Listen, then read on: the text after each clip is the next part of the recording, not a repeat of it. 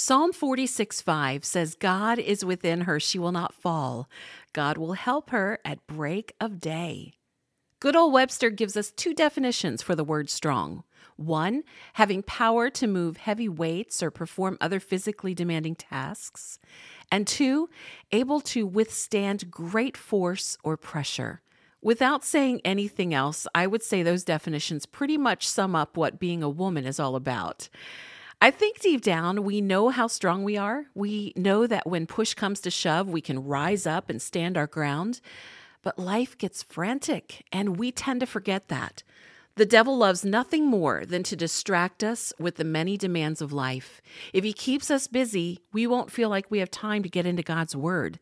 Let me tell you the truth. Without his word, your strength will run out, and you'll be operating on fumes. Maybe that's you right now.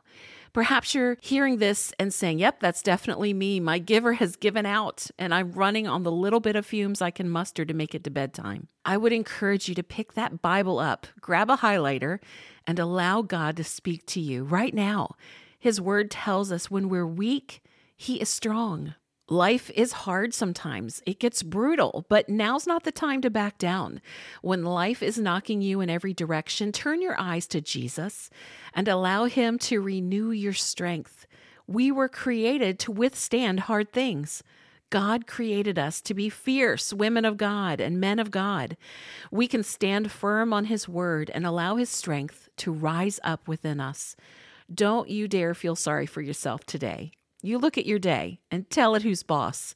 Take control and be that strong man or woman God created you to be. The sky's the limit, and there is nothing you cannot do. Philippians 4:13 confirms that. I can do all things through Christ who gives me strength.